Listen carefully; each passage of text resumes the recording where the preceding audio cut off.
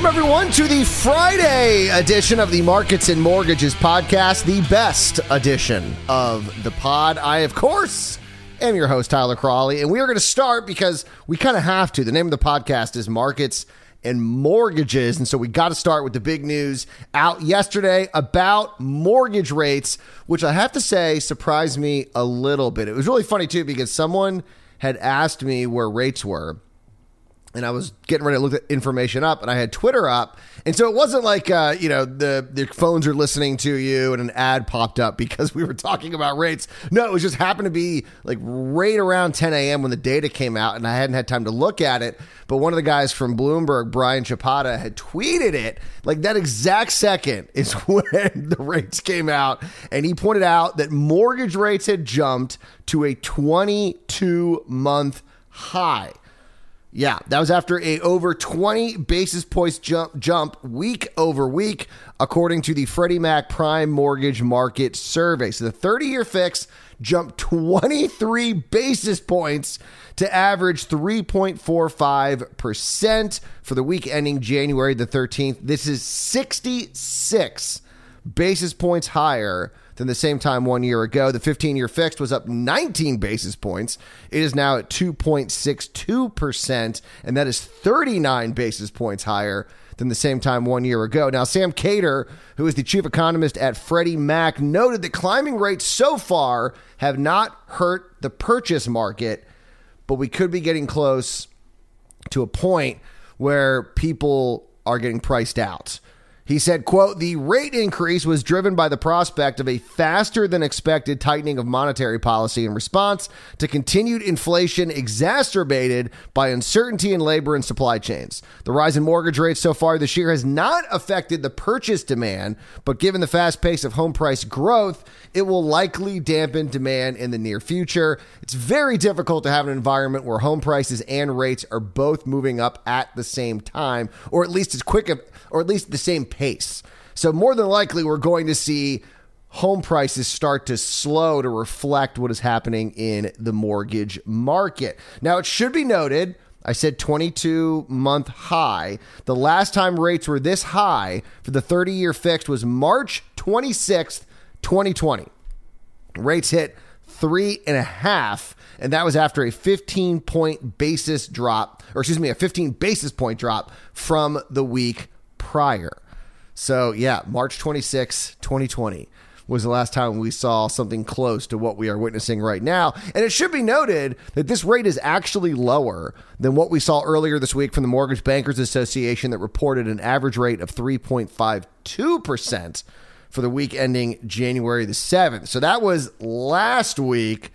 We will see if the Mortgage Bankers Association has an even bigger jump next week to reflect what is happening this week. So there's a little bit of a little spread there between what Freddie Mac is reporting and the Mortgage Bankers Association. Freddie Mac's kind of the gold standard. That's what most people look to. If you ever see someone quoting rates in an article, usually they're quoting the Freddie Mac numbers. That's looked at as probably being more accurate. But of course, rates, they vary every day. They vary throughout the day. And so this is just an average. This is what is being reported week to week, and this is kind of the big number. And so, yeah, that's a big jump. 23. I got to say, I've been in the mortgage business now. This is going into my third year, like calendar year. I've been there for almost 2 years. And I will say that this is the biggest jump that I've seen since watching the rates. I think we may have seen a drop by that much since I got into the business, but I've never seen a jump of 23 basis points. So a big jump any way you look at it, and it's big news. There's no doubt about that. And of course, this is coming on the heels of all this discussion about inflation. And what does that mean? Well, the higher inflation gets, that means rates are going to have to move up. And a lot of times, it's sort of, what do they say? Buy the rumor, sell the news. The markets price stuff in before the rate hikes actually happen. The prediction right now is for a March rate hike from the Fed, but mortgage rates are going to kind of already be moving in that direction. Because remember, the Fed's fund rate doesn't directly affect mortgage rates. So a lot of lending rates you're going to see are going to move before we see the big announcement from the Fed. And I'll tell you something, as the data keeps coming in on inflation, they're going to move in March. I think now we're hearing some predictions. Was it JP Morgan? Someone now is saying 4 rate hikes. So as this data comes in on inflation, there just has to be a rate hike sooner rather than later. And speaking of inflation, we did get some inflation data. So we got the CPI on Wednesday. We got the PPI, that's the Producer Price Index, yesterday, and not good. It was actually worse than we thought. This is, of course, from the Bureau of Labor Statistics. Month over month, we saw a 0.2% increase, which was lower than we have seen the last couple of months. In November, we saw a 1% month-over-month increase. In October, it was 0.6%. So this is a good slowdown, but still moving in the up direction. And so year over year, final demand prices moved up 9.7% year over year. This is the largest year increase since data started first being calculated in 2010. This is a big jump. No doubt about that. And so the good news, if you want to call it that, is that price growth did slow significantly. But the bad news is the prices are still moving up. CPI lags PPI, which makes sense because, producers pay more for goods. They will pass it on to their consumers, but there's a little bit of a lag there. So, 1 month, producers get hit with a price increase. By the time they increase prices, consumer prices, it's going to be a little bit of a while. So PPI is always going to be in front of CPI. And so that's why it's important to pay attention to PPI. And I can't show you because this is a podcast, at least for now. I am working on the video component, and then I'll be able to show you using the magic of video. But if you do subscribe to my morning email, I did put these charts in there looking at the CPI and PPI. And you can see the lag. I mean, you can see that right after the crisis hit, and then all of a sudden the Fed made its decisions and we started seeing upward movement in the economy. Prices were a little more level before producer prices. Prices spiked immediately. Consumer prices actually fell for a little bit and then started moving in that direction. So there's a slight lag when it comes to CPI. So it's important to follow PPI because that'll tell you what's going to be happening with consumer prices. So I don't know if we're going to see consumer prices get to almost 10% like producer prices, because remember they were calling for 9.6 and here we are looking at 9.7. I don't know if consumer prices will get there, but they could. I don't trust anyone making predictions now on what's happening with inflation. I will say that much. All right, before we run out of time, we're going to keep it a short show here on this Friday. It's my gift to you, the shorter show. Right. Oh, by the way, speaking of the show, so every day I look at the data on the podcast, who's downloading, what's happening, all that stuff. And it's fun to look at, and appreciate everyone for listening, everyone for downloading the show.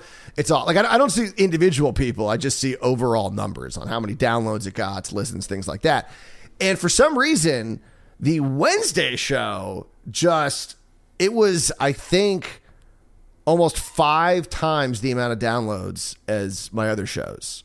I've been steadily increasing, and I've been very happy about that. But for some reason, the Wednesday show, and was it because of my clickbaity title where I was like, my mind was blown? Do I have to start doing clickbait? Don't worry, I'm never going to do that. I'm never going to do that. I know a lot of people say that, we're never going to do that. That's my goal, is to never be clickbait. I'd rather have a small, loyal audience that trusts me than to build a huge audience and have to do stupid clickbaity stuff. Oh, I'd hate that. That's why this show, I'm not really doing it for financial gain. It's really just me talking about what's happening in the mortgage industry. And if I pick up some people who are looking to buy a home, refi, whatever it may be, more power to me. Then I'm happy about that. But this show is really more about that than it is about me trying to monetize it and get the biggest audience possible. I mean, yeah, I would take Joe Rogan's audience, but I'm not setting out to be the next Joe Rogan. Clearly, that's because I'm talking about mortgages in the housing industry. I don't think you're ever going to have a broad-based audience like Joe Rogan. All right, what happened to all the Crash Bros? Where'd they go? They were just here not long ago. Where did they go? It seemed like just yesterday they were telling us the housing market crash was inevitable. And I've made fun of them many a times here on the podcast and will continue to do so because they deserve to be made fun of.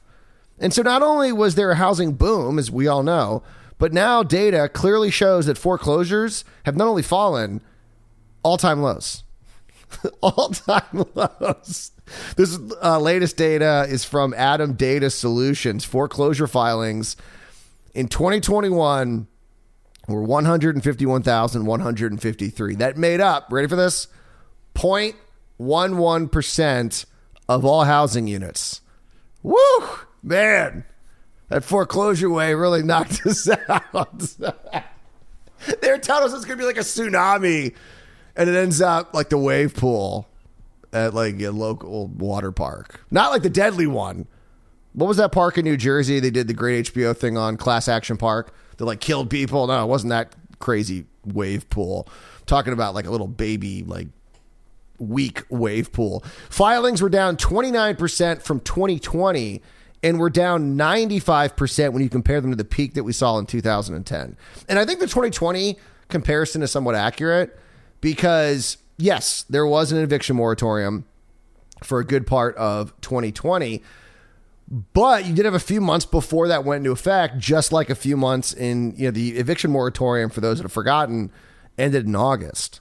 And so there's been a lot of time for these foreclosures to start moving forward, and they're not. I mean, yeah, sure, we're seeing a jump. In December, data showed there were 17,971 U.S. properties with foreclosure filings. That's an 8% jump, or I'm sorry, it's a 65% jump from a year ago because there were none, because it was there was a moratorium on it, but it's down 8% from the previous month.